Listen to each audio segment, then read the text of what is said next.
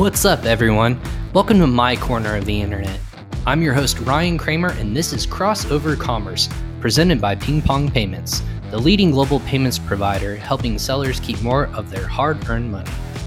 Each episode on here will feature leaders in the digital space to help entrepreneurs grow their knowledge and understanding of the Amazon and e-commerce world. Let's get started. What's up, everyone? I'm your host, Ryan Kramer, and welcome to episode 60 of Crossover Commerce presented by Ping Pong Payments.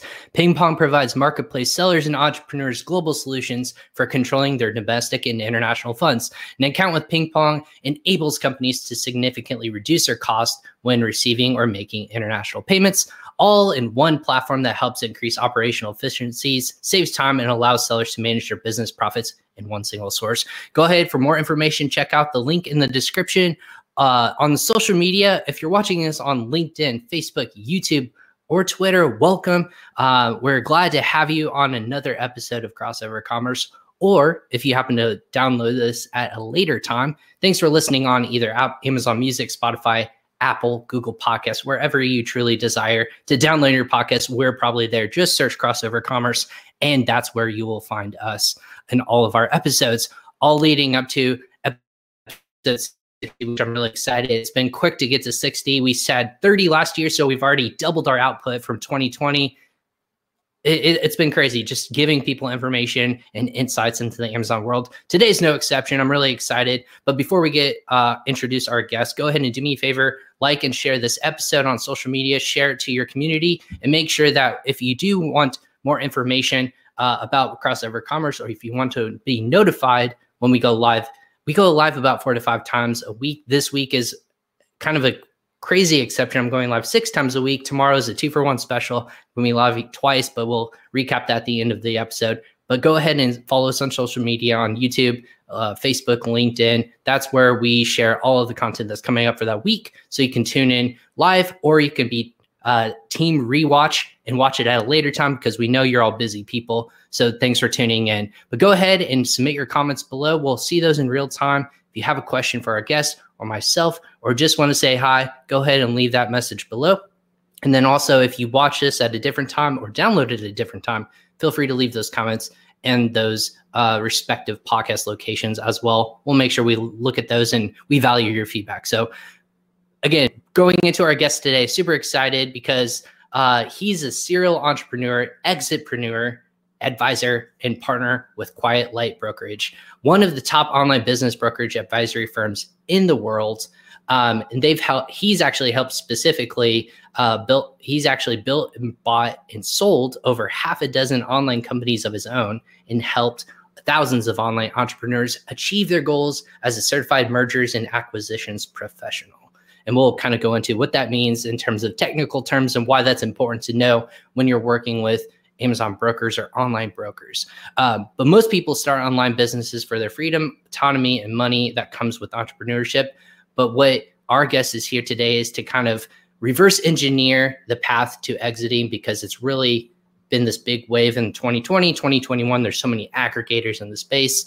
Why it's important to work with certified brokers like Quiet Light, like his team, and other professionals in the space, and why going into it by yourself isn't always the best option for you. So him and his team can actually help shift your mindset from entrepreneur to externpreneur.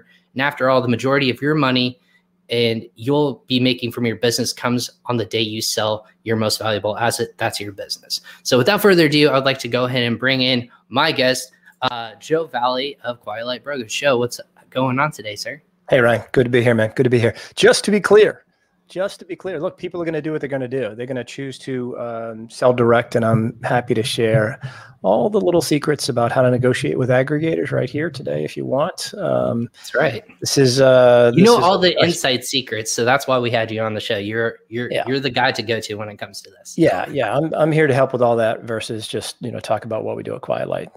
So. Yeah, for sure. Yeah, and that's why we brought you on. So if you're watching Scott, thanks for joining us on YouTube. If you're watching us on LinkedIn, I'm on share on my phone just because not all those comments come through all the time, but we want to make sure that you guys are watching and listening. We'll see those on our screen, and we'll give you guys a shout out if you have specific questions about your business. Obviously, more information, those are in our show notes, so you can go ahead and check out Quiet Light's website, and all of the how to get in touch with Joe, but we're here to talk about Joe and his background. So yeah, Joe, we've been connected a couple of times. I've been on your podcast. Maybe tell me a little bit about what makes you, and kind of like on the personal side, and how did you get to this path at Quiet Light? Sure. So I mean, I've been self-employed since 1997, right? I got a little gray on my chin there. You'll get some soon, right? I promise. I'm working on it. It'll be gone up top and gray on the bottom. It happens quickly. I launched my first e-commerce business. I guess I spent $50 on a website in 1998. I was running a radio direct response marketing campaign, and had to build a website for it. Eventually did a TV infomercial, then did a second product, radio, TV. Took that second product 100% online in 2005. And it was a simple little colon cleanse product, really just kind of an awful thing, but we built it out into a complete digestive wellness line.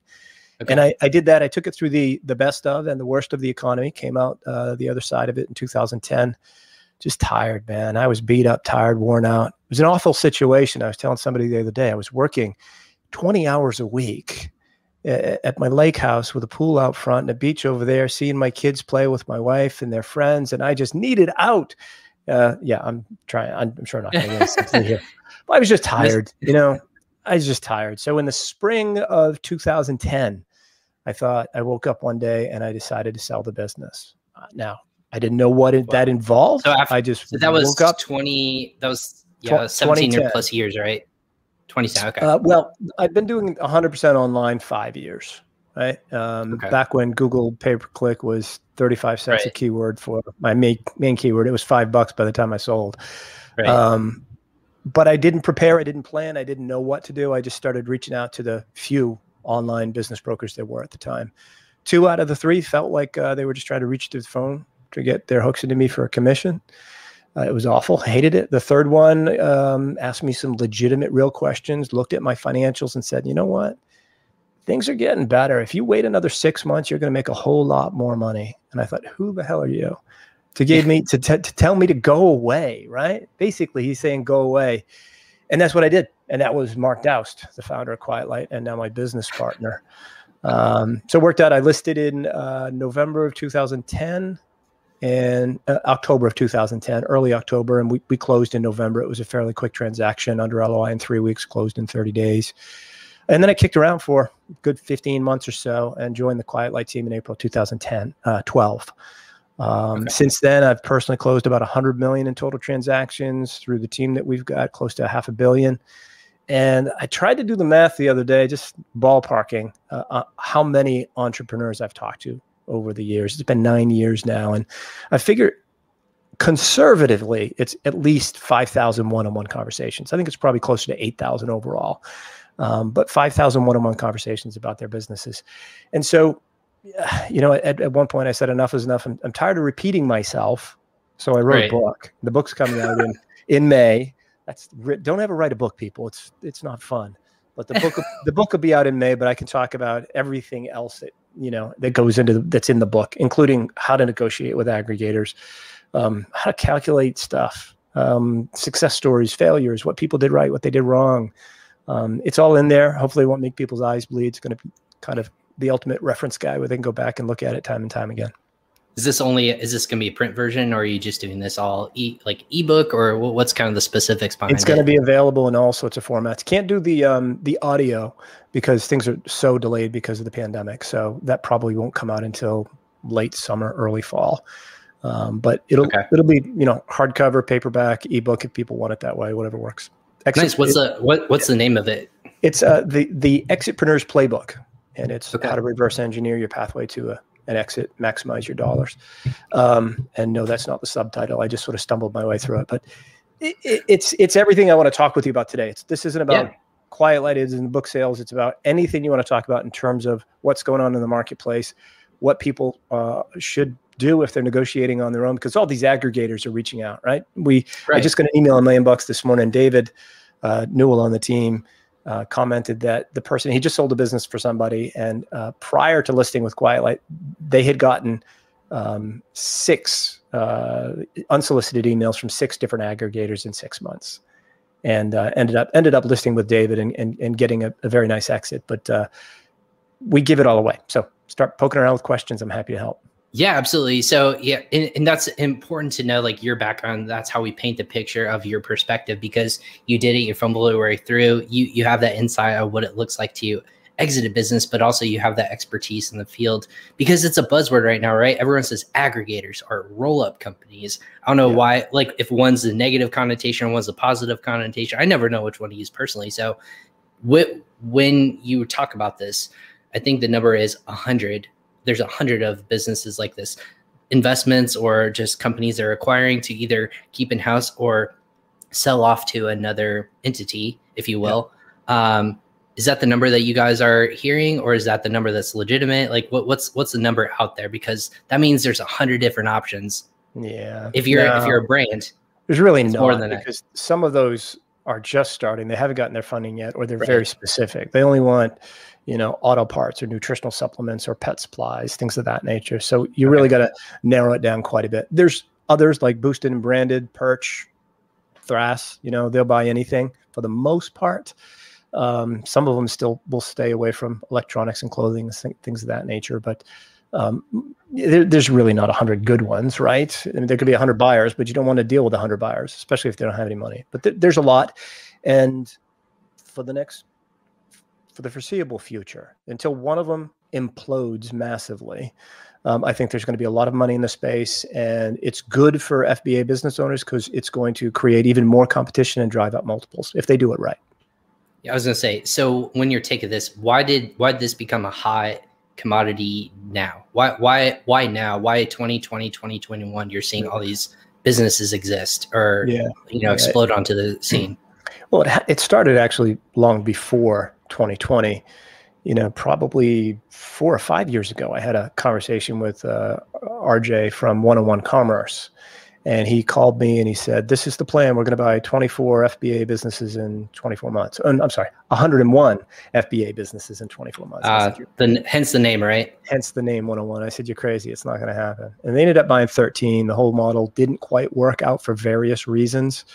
But Carlos and Josh at Thras did it right. Ken did it right. They put together the right funding. They're all brilliant, and they've changed it. And they got in the news, right? So when they initially got their huge funding round, public huge funding round that was in the news back in July, I want to say June.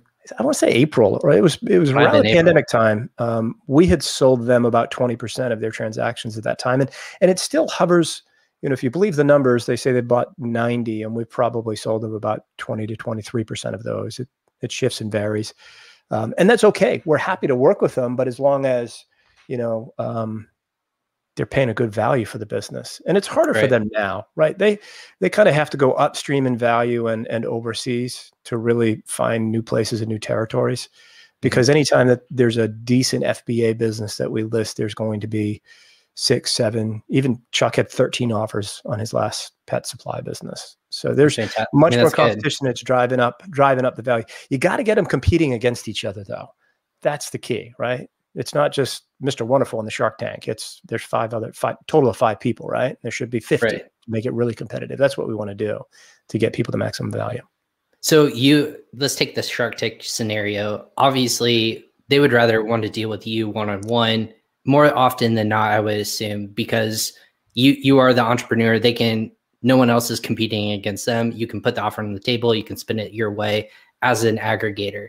You come in as like that handholder through the process, like go from 1, 2, 3, 4, and like say, okay, like what are these assets?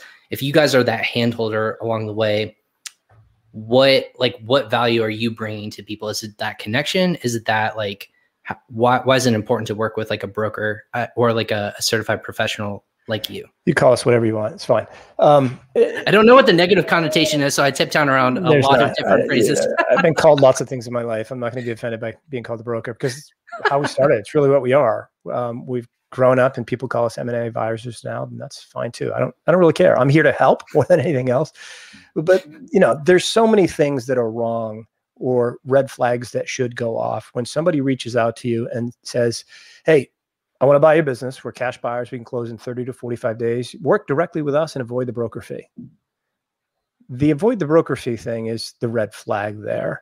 They can close in 30 days. They can close in 45 days. But the first thing you got to do is get the numbers right. So they're going to, look at your seller account and sort of come up with their own math, or maybe look at your P&L and look at the net income and come up with their own math. But I promise you that Ken is not, Ken's a great guy. Any of the aggregators are not going to look at your P&L and go, oh, you know what?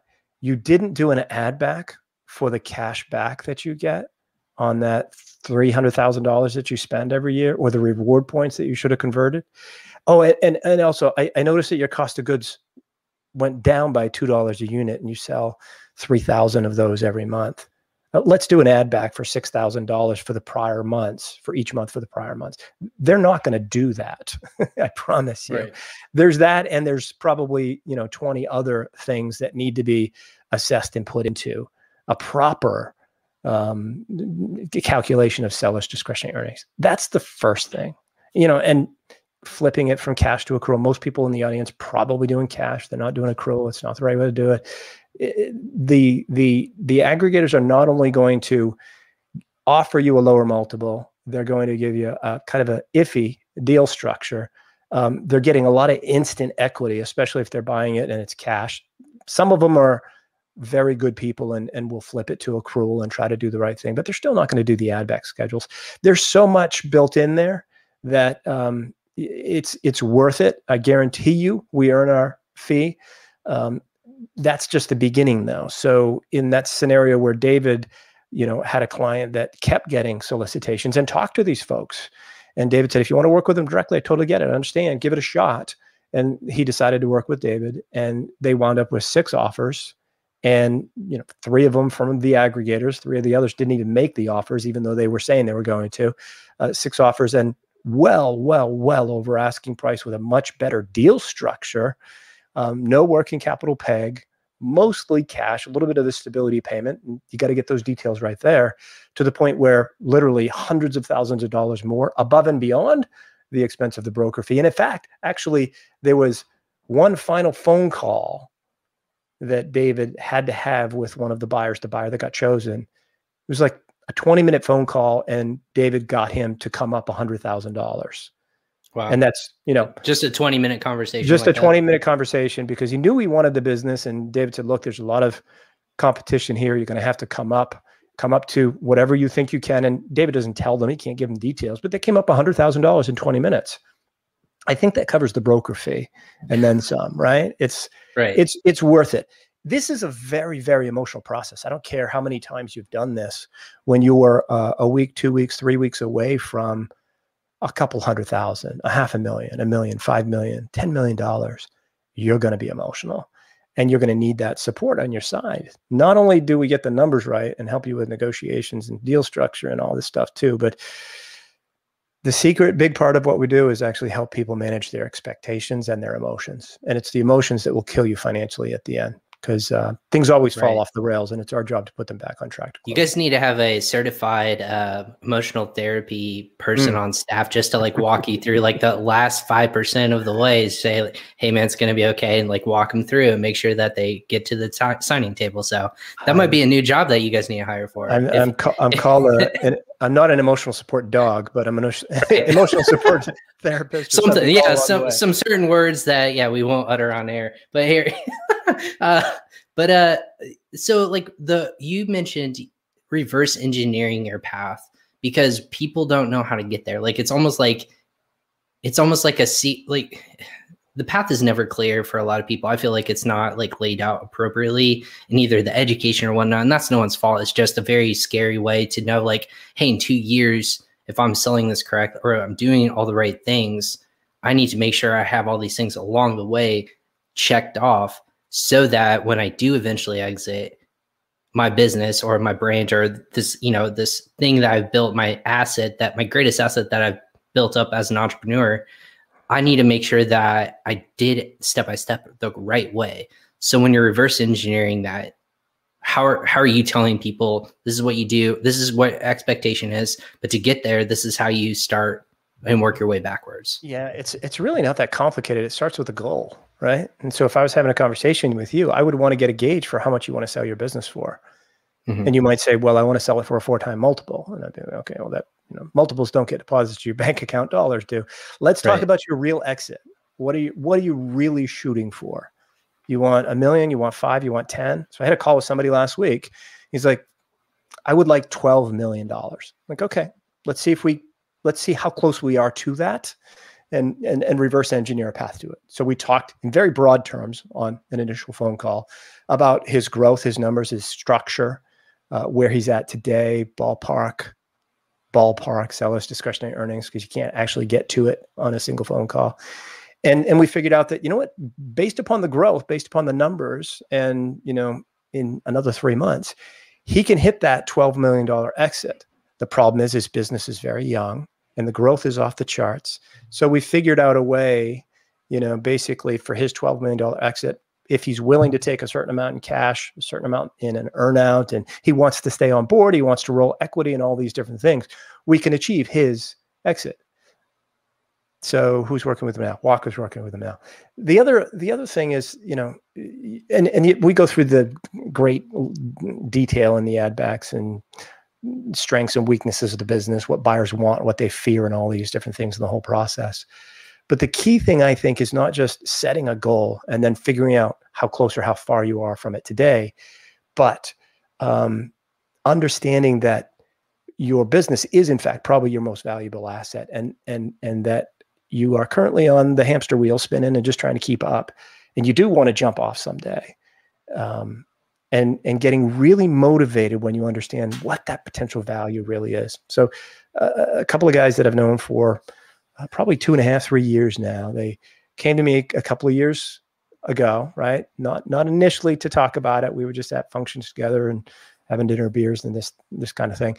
And they said, look, we need to understand where we're at, because it's been 4 years and we feel like the business isn't really going anywhere. And, based upon what we're hearing, we think it might be worth like $500,000. Can you help? Can you take a look? And I took a look and they were dead wrong, unfortunately, right? It was actually worth about $1 million, not $500,000. Dead wrong in the wrong way. Yeah. Or in a good way, right? And that happens. Right. That happens at more than more than 50% of the time. That happens. People underestimate the value. Some people just are totally off the charts, of course, in terms of what they think it's worth. But most people are not grasping the numbers properly and getting that discretionary earnings right. But these guys, instantly were like, "Holy crap, seriously!" And it wasn't, "Holy crap, seriously, let's sell." It's, wow, based upon where we're going, where do you think we'll be in a year? Where do you think we'll be in 2? And so we reconnected again a couple of months ago, actually a month ago.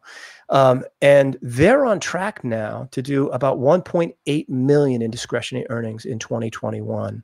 Wow. And staring down the window at, an 8-figure exit, right? So just a couple of years ago, $500,000, not very motivated, kind of beaten down. And it just opened their eyes to the possibilities of what's out there for them. They worked their tail off. They've put their livelihood into this. They've risked everything. They spent too much time at work and not enough with their families. And they were beaten down. Now they got that excitement, that motivation, and a path towards that exit. Buttoning up certain aspects of the business. It's a very high recurring revenue aspect of the business, really dialing that in, making sure the growth is there, making sure there's new products that are going to grow for a new owner to take over and things of that nature. We've talked about it all. They're fine-tuning their cost of goods sold and all that good stuff. And they literally will have a north of $10 million exit in early 22, if that's when they decide to exit. I like to say eventual exit instead of, exiting. When you're going to exit, when you eventually exit, because it's up to you. We're here to help whenever.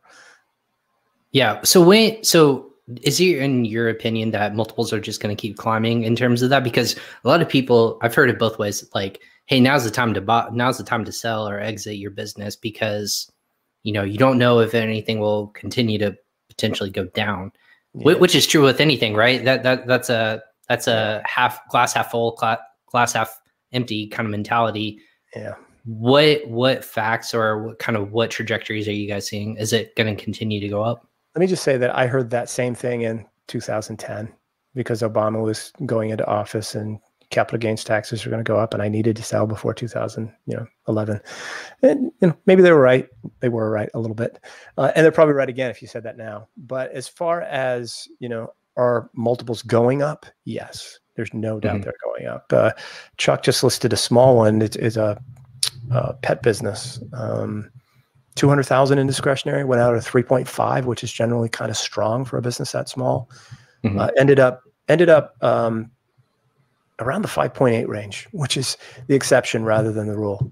It was perfect in a dozen different ways. David's business that I just mentioned that, the aggregators were trying to buy, one of them ended up buying it, but he paid all cash, didn't have a working capital peg, and paid way over what they advertised for a multiple. And again, stroked an extra $100,000 at the end in a 20-minute phone conversation. There was a time that I used to list FBA businesses at a 2.74 multiple. So it would round down to a 2.7, because anything above that, nobody's going to touch it. It's way too much. So much risk in FBA. I don't want to do it. And now, with people with hundreds of millions of dollars are buying them up, the multiples are pushing up. There's going to be a breaking point, right? They can't just go spend a 10-time multiple, because exactly their portfolios only got, the instant equity for them is that they buy it at 3 and it becomes worth 10. Now, if they buy it at 4 and it's worth 10 instantly, they're still going to get a 2.5 time return on their investment, along with, of course, the growth, because of, the different avenues of generating revenue that they can do, not running out of inventory, spending a lot more money on advertising, things of that nature. But the multiples will push up, and it does vary by size, of course, right? At some part of the book, I probably need to revise it already, because we talk about multiples by size, right? And, fortunately, I think I gave a pretty broad range for different businesses, but it's, sub 100, sub 500, sub million, north of $1 million, because those are kind of breaking points, along with other factors. But the larger the business is, the more diverse it is, the less risk it is, the more transferable. That is just going to have, a higher multiple normally than something that is 200,000, like the one I just mentioned that Chuck had. A 5.8 is pretty unheard of. Don't expect it, people. If you go to list your business, it'll be listed at the right price. That's the key thing. We'll list it at the right price, and when you list it right, you will wind up with multiple offers, and hopefully it will go for at or over asking price. But that's only part of the equation. The other half is the right. What's a rule of thumb?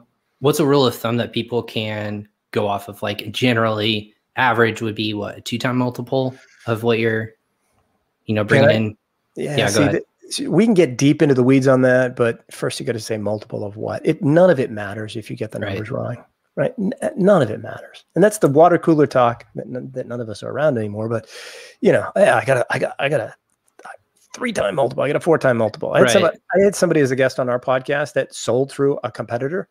And he's just a nice guy. So I had him on and we talked about his exit. And at the end, when we were not recording anymore, he told me what kind of multiple it was. And I said, okay, let's break that down in terms of, what the real multiple was, because it's a multiple of discretionary earnings plus inventory. For everybody out there that does this, except for website closers, they include the inventory into the multiple. It has an effect of increasing the multiple when you look at it online. So their multiples might look higher. It's not a negative thing that they're trying to do. They're not being tricky or anything like that. It's just that one of their founders came from a different world where they do that. But it's a multiple of sellers' discretionary earnings plus good sellable inventory on hand at the time of closing. For the most part. So I want to break that phrase down a little bit, because I've had a couple of people that have mentioned cost of goods is just business, cost of doing business, or not cost of doing business. It's not a part of the multiple. It's almost like a separate. It is separate. You get paid back for your inventory. See, this is the trick. That's the question I'm trying to help understand. Is like, when people look at it and put it into their offer versus not, why are they looking at that as part of their multiple or not part of their multiple? Because that's where a lot of people get questions. Yeah. What website? Let's say that I was listing something at a 3-time multiple, and discretionary earnings was $1 million. So it would be $3 million plus $500,000 in inventory. 3.5 when you add it all together, right? Website closers would list it at 3.5 million. Okay, so that inventory is already included in the purchase price. And you said website closers. What is that for like simplistic reasons? What do you mean by that? Well, you're talking about like a Thrasio, or you're talking about like, or are you talking about? I'm sorry, folks. Website Closers, Quiet Light Brokerage, FE International, Gotcha. Yeah. Empire Flippers. We're all competitors in the same space. Right. Sorry, I just want to make that clear. Like, this is what Website Closers are. No, you're good. they're folks in the space. And so their multiple look like 3.5. So the challenge that I have with that is that in this 30 minutes and 5 seconds that we've been talking, if I own an FBA business, the value of my multiple has changed. The value, of my inventory has changed. So it's always a moving number. So we always go with a good sellable inventory on hand and paid for, or paid for and on a boat on the way at closing. So you get paid back for your inventory and you get a multiple of your discretionary earnings. Critical difference. And if you get that calculation wrong, saying multiple of, a 3-time multiple, it doesn't do you any good whatsoever. So to answer your question, what's a ballpark multiple that people can go with? I think it's safe to say that your business is probably worth somewhere in the 2 to 4-time multiple range. That's not very helpful, right? Well, no, that makes sense. Like, just to kind of like, people are, I say unrealistic. It depends, obviously, what business you're in, how well you're doing. Sure. And then like, obviously, if you're selling internationally, I mean, we can get really into the weeds, but we did have a couple questions. Maybe we can knock out real quick. Joe from Francois from LinkedIn, again, friend of the show. He actually works for Novaland, but this is like a shipping logistics company. So this is up his alley. How do buyers assess supply chains and suppliers? Have you ever seen a buyer retract an offer after auditing their supply chain? That's a great question. It's a great question. The answer is no, Francois, simply because we like to get ugly fast. There's not going to be any surprises when somebody looks at a Quiet Light listing. We're going to ask every question we think a buyer is going to want to ask and need to know, and it's going to be in writing, and our client's going to answer it in writing. We don't rush to letter of intent, even though I think in 2020, the average time from listing to LOI was something like 42 days. We don't rush. We don't necessarily want the first offer. We want the best one. And the best one is the one that is not trying to lock it up in letter of intent just so nobody else gets to look at it. They truly want to buy the business. They've digested the SIM. They've had a call with me or a member of the team, the listing advisor, and then they've had at least one buyer-seller conference call with the owner of the business. Then and only then can they make an offer. Believe it or not, it's crazy. But we make them talk to the owner of the business because it's got to be the right connection, the right people. I've seen people choose a buyer because they liked them more and they were going to take care of their employees over somebody that was going to pay $230,000 more in cash. $2.3 million listing, SBA deal. The guy took the SBA deal with 90% down, so a $230,000 note, over the all-cash buyer that could close in 30 days because he just liked the other guy more, trusted him more, believed he was going to get through to closing, and he was going to take care of his staff. So simple answer, no, because we do like to get ugly fast and we put it all out there. There's other reasons. The most common reason a deal will fall apart is simply because sales fall off a cliff. It's not often that happens, but that would be the primary reason. What's an example of that? Can you tell us anything specific for that reason? Yeah. So I had a listing. It happened a couple of years ago. They were in the EDM space. All right. I didn't know what that was. You know what it is? I don't know. Educate me. Electric dance music. I was going to say, yeah, it's more like technical or electric music. Yeah. Yeah. Look at us. Big concerts, and they're supplying, bandanas and things of this nature, that actually people wear as masks now. They're too thin and don't work. But, they were in that business. They were in that business, and both owners had full-time jobs. They were not getting along anymore, and they just wanted to sell. And they waited too long. They waited to the point where they had already taken their eye off the ball for a couple of months. And that eye off the ball was just starting to have an impact on the business. And we got it under letter of intent. And then the next month numbers came in and they were 50% of what they were for the same month last year. So the buyer said, look, I can't do this at this price. I'm afraid to do it at all because now I have to project out what the next 11 months are going to be like. And in order to do that, the business is only worth this. And I don't want a business that's only that size. I want something that's bigger like what you had. So I'm out. And we didn't relist the business because it was kind of unsellable until the pandemic hit and they, their sales went through the roof in a temporary way, selling very thin masks with skeletons on them and things of that nature that, you know, the CDC says don't use. I was gonna say it's foreshadowing of something much greater than just going to a concert. Yes. That's interesting because, like, does that mean that there is a category or a product that's by definition unsellable, or is every brand or category could potentially be sellable? Yeah, no, listen, Jason on the team. Jason was my advisor back in 2010. He was amazing. He's still amazing. He has the ability to cut through the bull and tell you like it is without offending you. And that is a skill that Mark and I talk about. We just don't have. It's just pretty amazing. We'll read his email sometime. We go, can you believe he said that? And they love him for it. It's incredible. But Jason will say, I've heard him say it, you know, 100 times, that, you know, every business is sellable. It's just got to be listed at the right value for buyers. Right. He's been the fire sale guy when somebody's totally screwed up, and he's taken on a listing and said, look, I can make this happen, but the reality is this is where you're going to be. And he does it in a way that still brings multiple buyers, and they end up, you know, in many cases bidding the price up a little bit. Aside from that, you know, we don't go into the pornography space. We don't go into the gambling space. We stopped doing anything related to electronic cigarettes and that kind of space. Vaping, yeah. Vaping. It's just not for us. It's not that it's bad, but it's just not for us. What about if you're in a different country? Is it only with US Amazon sellers, or can you be an international seller, exit your business, and it still makes sense to work with them? Yeah, there's two different kinds there, right? So I've worked with plenty of people in all sorts of parts of the world that have been selling on the Amazon.com platform. Australia, New Zealand, I feel like I've done so many deals there. Germany, Switzerland, Mexico, Venezuela. I actually once sold a business. The guy's name was John Smith, and he was incorporated in Hong Kong, but lived in Venezuela, and his business was an Amazon.com business. I had to do a credit check on him. I just had to. I was going to say, Joe, for compliance reasons, I have to tell you, please do a background check on this person. We did a background check.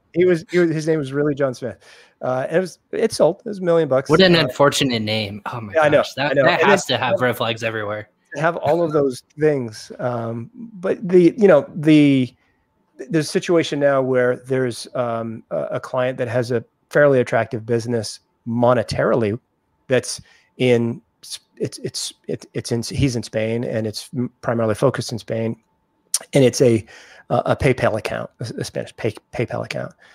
It's the transfer of that, as I understand it, is going to be your eyes are going, ping pong. Yeah. Well, I was trying to figure out, like, what do you mean by Spanish PayPal account? Well, this is me reading an email before we jumped on a call. So gotcha. You're gonna have to off camera. You're gonna be like, this is what it means. Like, this is interesting. We should take a look at this. Essentially, 2 or 3 other brokerage firms says, nah, unsellable. It's too complex, too complicated. There's too much risk for the buyer taking that business over because the assets are not going to fully transfer, right? There's automatic payments to your subscribers on a platform in another country that doesn't transfer over. That's the general gist of it. And so that seems like it's going to be a much, much more challenge to sell than a straight up .com FBA business or an EU or Germany or something like that. Those are happening. There are buyers that are definitely buying those. The aggregators are actually helping in that area because they're more than willing to do a stock sale than many others. And there's a great advantage for an EU seller to do a stock sale versus an asset sale. If you're Canadian, same thing. We don't do the stock sales. They flip it to a stock sale, and then we just become administrators, just to be crystal clear. But it's happening. And if you're a seller anywhere else in the world, if you're not selling on .com on Amazon, you're in great shape. Not an issue whatsoever. Sometimes it's a challenge when somebody's overseas and there's a language barrier and they haven't done a good job with their financials, right? If you think about what buyers want, it's, low risk, high growth, fully transferable, and clean books. Yeah. And, if you're in the Ukraine, I love people from the Ukraine, by the way, just in case you are, but, an Eastern Bloc country, if you will, Eastern European country, and it's an American buyer, and there's a language barrier and your books are terrible, it's going to be much harder to sell. Your multiple is going to come down. It's sellable, but it's going to come down. So to Jason's point, everything is sellable. It's just going to be sellable at the right price. Awesome. We had a couple more questions come in. More logistics questions, which I always find fascinating. What's the worst case ever seen in logistics? I think what that means and how I interpret that would be that it either kills a business or like a deal, or it's just like the numbers are just garbage and you just say, redo your logistics. Like these are unsellable numbers. Yeah, for sure. So some point last year, this is actually a story in the book, but I had to make up a name because I didn't want to get upset. John Smith. Here we go. John Smith again. This guy from Venezuela named John Smith. He came to me and he was literally about to sign an engagement letter with a competing firm and just got a funny feeling and decided not to do it. And he said, these are the numbers. This is the value I want. What do you think? I said, well, based upon everything you've talked about, yeah, it's going to work. He goes, let's just go under engagement. I'm like, it's not the way it works, but I did it anyway. And then I get his numbers and I'm going through it and we're reviewing it. We ended up doing a screen share, a Zoom call, of course. We're doing a screen share. And I'm looking at the numbers and he goes, hold on. What are those numbers in July and August? I said, well, those are straight from your P&L. He goes, what? There's no way I did $600,000 in revenue in July. I'm like, well, these are the numbers you gave me. Yeah. Surprise. Like, no, they're wrong. I'm like, well, we got to have the numbers right. So I made him go back to the drawing board, go through it all. He didn't want any of his employees to know. He had an employee doing the accounting. She was just out of college, doing everything the CPA said to do, and she was doing it all wrong. So instead of doing something like $4 million in discretionary earnings and having the business worth, $13 or $14 million, he was doing about $1.5 million in discretionary earnings. And the business was basically worth half of what he thought it was worth. Right back to the drawing board. Yeah. I'm like, we can still move forward, but this isn't even close to you. He goes, no, I can't do that. That's not going to set me up. I can't exit now. I'm like, and I introduced him to, 4 or 5 high quality e-commerce bookkeepers that will cost half of what the unqualified bookkeeper in-house cost. Intern, new person. Yeah. I mean, even that kind of approach right there. So let's say, once upon a time I had an internal bookkeeper that I hired. She was just out of college and she did all my books, and it took her like 5 days to reconcile a month, which is looking back, oh, okay, she really took me, right? But let's say if I paid her $24,000 a year on the super, super high end, you're going to pay a really high end e-commerce bookkeeper $1,000 a year. So you're saving $12,000 a year. If your business is going to sell at a multiple of 3, not only are you saving $12,000 a year, $12,000 a year, you're gaining 36 more in the sale of your business because you've decreased your cost and your overhead by that amount, and you're getting better quality books. So getting the books wrong is the number one reason that we don't list businesses, or people are not able to achieve an exit at that time because they have to go back to the drawing board and get the numbers right.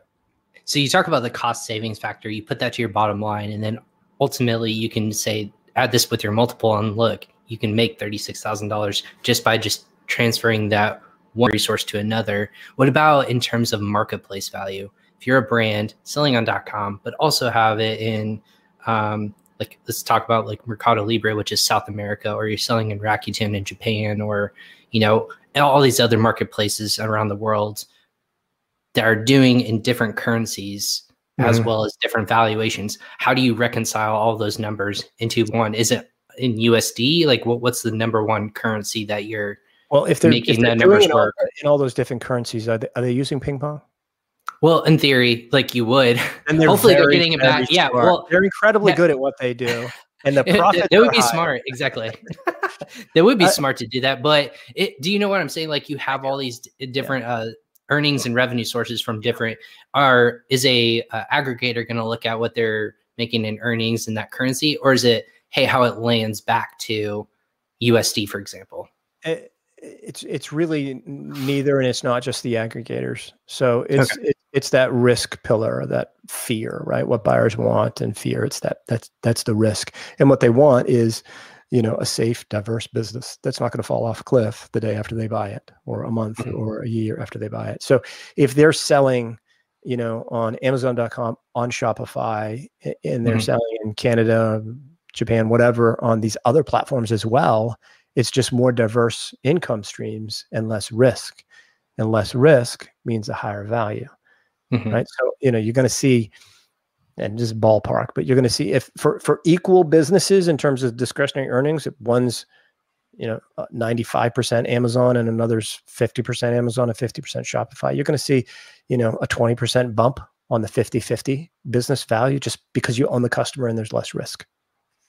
Gotcha. Same would be true for those other countries and revenue channels. I just be honest with you, I don't see anything. I've been doing this for 9 years. As I said, I've talked to a few thousand people. I haven't seen anything with sizable Rakuten revenue or any other country other than maybe Germany and the UK. Yeah, that makes sense. Even Canada's tiny. Yeah. Hopefully that grows over time. I think it's just like US is just too big and too far ahead of its time. And then, but as it grows, other marketplaces will continue to grow. Which brings value across the world. I was just even reading an article about Southeast Asia, just looking at the GMV, the global market value of what that area represents. Southeast Asia, once it flips, they combine it all. I think it's like 4th largest in the world behind USA, Europe, and I want to say Japan, unless they were adding Japan. But in terms of total GMV, like if you add it all together, that's where this market is like budding and ready to pop. So it's just other things to kind of wait and see how like logistics works and things like that. And as it continues to grow with like mobile selling and, all these other factors that USA is already like implementing in terms of our day-to-day lives. I think if somebody's patient and running their business with, a real goal in mind, they're going to hang on to the business longer. They're going to run it more efficiently. And they're going to grow in a manner that's going to help them achieve that goals. And in many cases, it may take them overseas. It may take them, just to their manufacturer to renegotiate cost of goods sold, because it's just going to, the multiplying effect of doing things like that, like using ping pong. We talked about it on the Quiet Light podcast, right? If you're spending $100,000 in exchange fees a year and you save 3% of that, or you reduce it, it's a multiplying effect. Not only do you have more money in your bank account, but you get that times, 3, 4, 5, depending upon the value of business at exit. Absolutely. There's a couple more questions. Man, they're coming in hot and heavy from LinkedIn. Thanks for watching again, everyone, live on LinkedIn, again, Facebook, YouTube, or Twitter. Thanks for asking your question. So Francois, again, has Amazon been a bottleneck in a lot of Amazon businesses because of COVID brought down that multiple? It didn't bring down the multiple, actually. In an odd way, it brought it up. It's not just the aggregators. It's the fact that my father's 84 years old and used to go to, Sears and Target to go shopping. And now he shops online. He shops on Amazon. So it's gotten more people doing the things that we do, which is just order online. I want to go out to dinner. I want to have a beer with friends. I want to do all those social things, but I really don't want to go shopping for, desk furniture or whatever. So Amazon being a bottleneck has been a case in terms of, logistics, right? So I've had people that have, sent product into Amazon and a month later, it still hasn't been processed. 3 months later, I've seen that it still hadn't hit their account and ready to sell. So there's definitely been a bottleneck in that regard for sure. Yeah. And then we had one more question that came in about Udaan.com. This is not a website I have heard of, but it's a B2B aggregator in India. How have they started? Where are they sitting currently? Is that some company that you've been familiar with, Joe? I'd have to look on my aggregator list. If I don't think I've had a conversation with them. It might have been Mark or Chuck. But oddly enough, I've got a list of 300 Facebook groups that are in the Amazon space. Right. And the largest one is in India. It's like 300,000 members of that Facebook group. So this doesn't surprise me at all. We just need to make sure that they're, calculating discretionary earnings right and negotiating the right way, the right deal structure, so they're not getting, many sleepless nights after selling to Udaan. Yeah, absolutely. I guess my couple other things that I have brought up of what are people just when they're going to business and they're working with an aggregator, I say when they're exiting their business, what are like the top things that you can add to your business to start really bringing value to your business? Like, you implement X, it's absolutely going to bring your value up significantly. Is there one thing that people are just missing that you're like, I suggest that you do this, and that is going to increase a value by at least twice, or 1.5, or whatever that looks like? Yeah, it's there's so many different variations to so many different businesses that I could give one example. It's going to apply to one person listening, but not the other 10 or 20 or 30. I mean, it's little tiny things like using ping pong, like renegotiating cost of goods sold, like testing increasing prices, right? I had sold a business that closed in December to an aggregator. After COVID hit, they were going to run out of inventory on their number one selling SKU. So they raised the price by $4. Sales didn't go down. They went up. It's lasted, right? It's stuck. So they're never going back down. So for January, February, March, and April, we took the sales by month times $4, and it ended up adding like $42,000 in the add back schedule. Math, logic, black and white, that times the multiple. And I think it added like $150,000 to the list price of the business. Those are the things that you got to do to prepare. And you can't do that if you wake up and decide to sell your business like I did in the spring of 2010. Fortunately, Mark told me to go away. And it worked. I'm tired. Go away. Right? We tell people to go away because it's in their best interest. Sometimes they go, oh, he doesn't want to sell my business. That's not right. We want to sell your business. We want to help you. We want to help you get maximum value for your eventual exit. If eventual for you is tomorrow, if you're ready, then we're ready too. But you want to get it right. You just want to hear. I tell you what, there are three primary things. If there's other questions, let me know. I want to answer them. But I think what they're beating around is a couple of things I want to talk about. But yeah. Oh, what else do we got? Other questions. You talk about this, and I've heard it talking on your podcast, the ignorance discount. What does that mean, and why do people need to know? Yeah, I'm not sure if that's an offensive term for people or not. I gotta figure that out. So I don't think so. I think when you were talking about being blunt and to the point, this is part of it, Joe. Like, you have to get to the point. This is what ignorance discount means. So lay it out. So obviously, when you don't do the math right on your own, the discretionary earnings, you're giving an ignorance discount. When you're doing cash accounting and you sell your business based off of cash and you're growing like crazy, you are absolutely giving up an ignorance discount. These things are giving instant equity to the buyers, and they absolutely love you for it. Aggregators, they do the same thing. So they'll say, avoid the broker fee, work with us. What they don't tell you is they're going to look for a working capital peg, which is a couple of months worth of inventory value. So if you've got $300,000 in inventory, they want, the average of 2 months worth of inventory gifted to them at closing. So there goes your broker fee.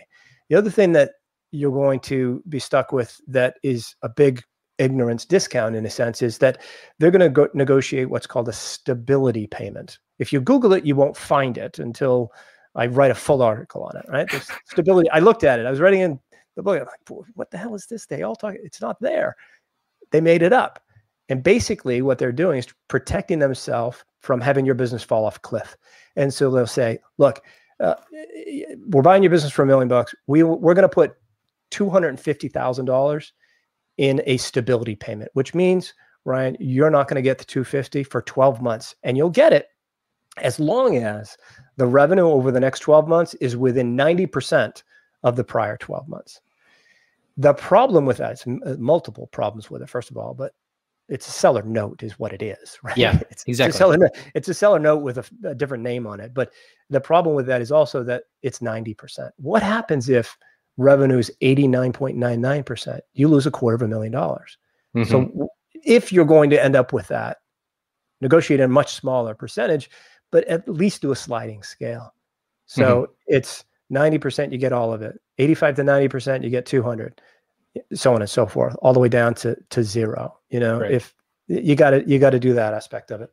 The other thing that they look for is an earnout, and they'll call it a profit sharing program. They're really, really good marketing, but it's an earnout by any other name. So basically, I'm going to pay you a percentage of profit over the next 12 months. And that's an earnout, right? You earn it. Right. You get it as the business earns it. What they'll do sometimes, though, is they'll say, we'll give you X percentage above the total revenue. We're going to split it above the trailing 12-month revenue, we'll give that to you in 12 months. And both of them can be negotiated pretty dramatically, but the huge little nuances there, obviously the sliding scale and the stability payment, but the big one that you've got to make sure that you have in any contract, if you're going to sell directly to an aggregator, is that if they run out of inventory on any major SKU for any, more than a week, all bets are off. They owe you the full stability payment. They owe you the full profit sharing and earnout. I've seen it happen, unfortunately, where we were 91% of the way there, 3 weeks to go, and we were going to blow that number away, and my client didn't get a $300,000 payment. Fortunately, there was a subclause that we put in there that the next quarter counted, and they ended up getting the $300,000. So you got to have those clauses. And the last thing that I'd say you absolutely have to have is, if you're going to accept a stability payment, if you're going to accept any kind of an earnout masked as a profit sharing plan, you've got to have access to the seller account. View-only access is fine, but you got to be able to see it. You want to know what's going on, because the aggregators are growing like crazy. They're smart. They talked investors into giving them millions of dollars. They're really, for the most part, they're actually really good people, and I like them a lot. They're smart, and they're very likable, right? They're very charming, and they'll charm you right out of your business, and you'll make money for it. Look, some people are very, very happy selling to them. But you've got to make sure that you have access to the reports so that you can tell the kid that has no experience, that just joined the team, that's managing the inventory for your business, he's making $50,000 a year, but you've got 300,000 riding on it. You want to make sure he's doing his job well, because you've got a lot more riding on it than they do. So always want to have report access to the seller account as well. That's awesome stuff. Yeah. I when you were telling me those stories when I was on your podcast, that just gives me a heart attack to think about something as great as like one event that you have, like almost like a bet, like you're putting it all on black. No input on how it does. It's almost like gambling and making sure they know what they're talking about. Like you said, you put it in numbers so we can all kind of break down. If someone's making $50,000 a year, they have other accounts they have to worry about. But if they just run out of inventory for a couple of days or a week or whatever that looks like, that can cost you $300,000, which is absolutely crazy in my mind. It's not intentional. Again, these people are good people. It's not intentional. It's just they're human, and they hire humans, and humans screw up, right? Yeah. You want to have all the parts and pieces in there in black and white in simple legal language that, protect you, because you've spent your life working on this business. You risked everything. You want to make sure you're getting paid for it. Absolutely. Well, I think that's a good place to kind of like put a pin in our conversation. Francois hopped over to Facebook. Loving the conversation, fellas. Primo content here. Well, we appreciate it. Obviously, that's what our job here is on Crossover Commerce, to bring people to kind of like pull back the curtain and say, like, listen, we're not trying to like knock these people, but you need to be educated in the fact of like these things happen. Each business is different. You need to be educated. You don't want to get one offer, and that's your only offer from Mr. Wonderful. You want to get people, Mark Cuban throwing in there, no, I believe in you, and I believe in this product, and this is what I see your value in. And you want to have them fighting for it. So they have all these millions of dollars. They have a job to do. They want to grow your business, and they see value, but they also don't want to give you the farm too. So you got to have people that go to bat with you, and that's where you guys, I know, come in. So awesome stuff today, Joe. Is there any, like, where can people find out more information if they want to exit, or if they want to just understand more information about their business? Where can they learn more about you guys? Quietlight.com. There's lots of resources on there, educational content, material. Then go to the Quiet Light podcast, listen to me interview guys like you. Or if they want evaluation, they want to reverse engineer a path to their own exit, they can fill out the evaluation form on quietlight.com. Awesome. Yeah. And we put those in the show notes below. So if in the comment section, you guys have questions, go ahead and check them out on their website.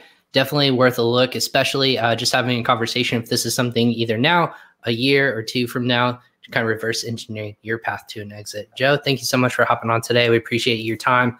As always, good luck with all the people trying to buy a PayPal business from Spain, potentially. I'm curious about that. You have to tell me how that looks. We'll have to talk about that off air for sure. Yeah, I'm curious how that works even. So, but yeah, thank you so much for hopping on today. I appreciate your time. My pleasure, man. Awesome. Again, thanks, Joe, with Quiet Light Brokerage. Go ahead and check that out on their website, quietlight.com. Again, this is Crossover Commerce. We go live 4 to 5 times a week. Make sure that you Stick around. And for tomorrow, it's a 2-for-1 day.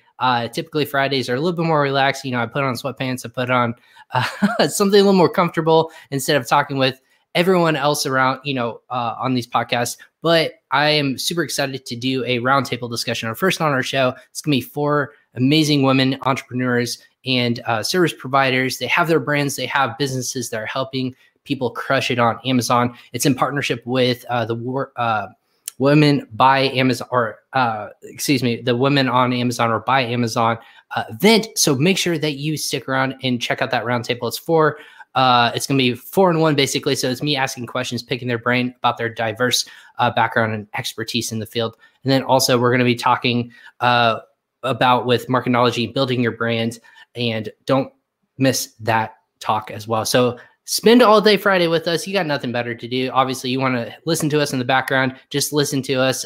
Put on the headphones instead of being on Clubhouse or anything like that. Just listen to us. But we'll be live at 10 a.m. Eastern and then 3 p.m. Eastern with both various topics. And that's going live. So 6 times we went live. We're going to be live this week. Make sure you tune in for each of those. To get notified, go ahead and follow Ping Pong Payments on social media, on YouTube, LinkedIn, Facebook, and Twitter. And then also you can follow me at Ryan Kramer on LinkedIn, YouTube, or Facebook, and Instagram. All of our information will be put there. Just lots of content that's going to be coming your way. It doesn't stop here. But again, tune in live for our live shows. You can rewatch them on YouTube. And then if you want to go ahead and download, just search Crossover Commerce on wherever you listen to your podcast. I'm Ryan Kramer for Crossover Commerce. Thank you so much for joining us today. Everyone stay safe out there, and we hope that you stay successful in your Amazon business. Stay well, everyone.